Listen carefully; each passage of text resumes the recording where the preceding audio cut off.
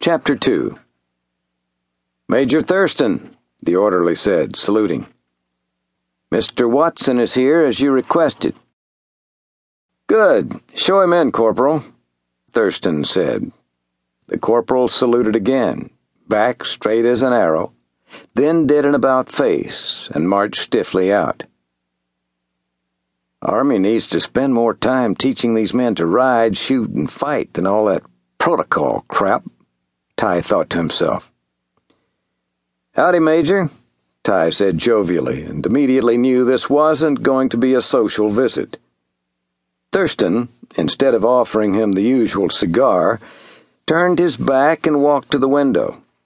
He stood there looking out, hands clasped behind his back. He stood there for a full minute while Ty was trying his hardest to figure out what he had done, or not done, that had him in trouble. "What did I do to upset you, Major?" Ty hesitantly asked. Thurston slowly turned around and looked at Ty. "You haven't done anything, Ty. I just believe we have a big problem right now, and I wouldn't be the overdue pay wagon, would it, Major?" Ty asked, interrupting what Thurston was saying. Thurston exploded. "How in the hell do you know about the pay wagon?" he demanded.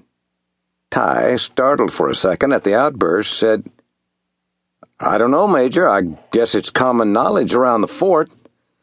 I heard it somewhere, but paid it no never mind. The stinking pay wagon's never on time anyway. We haven't seen one for almost 2 months."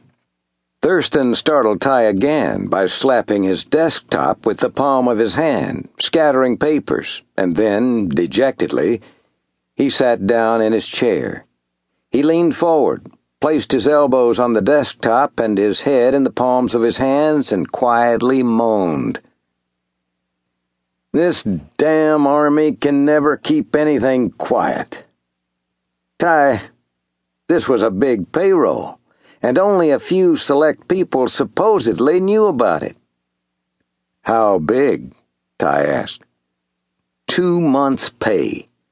This month and 1 month's back pay for the troops at Fort Duncan, Camp Verde, and here at Clark. Pay for about 400 men altogether. If you figure an average of about $20 per man per month, that's roughly $16,000. Ty let out a low whistle.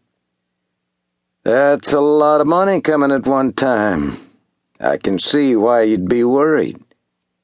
But I think, Major, they probably had some trouble, like an axle or wheel busting."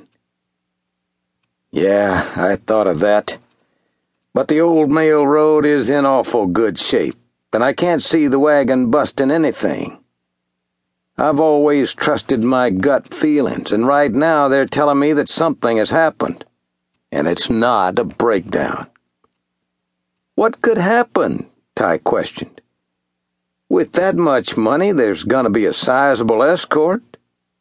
I know we have several gangs running around this part of Texas, but none that would tackle a large cavalry escort." "I can't believe that everyone in the fort knew it. I just can't figure how in hell's name word has got out," Thurston said, shaking his head. He added, "You know, Ty, it's not easy being assigned out here in the middle of nowhere. These men need that money so they can go into town and do whatever to let off some steam. No pay this time means more than 2 months since the last time they were paid. We've got to find that pay wagon and get it here, or we're going to start having morale problems, desertions, and a hell of a lot of fights among the men."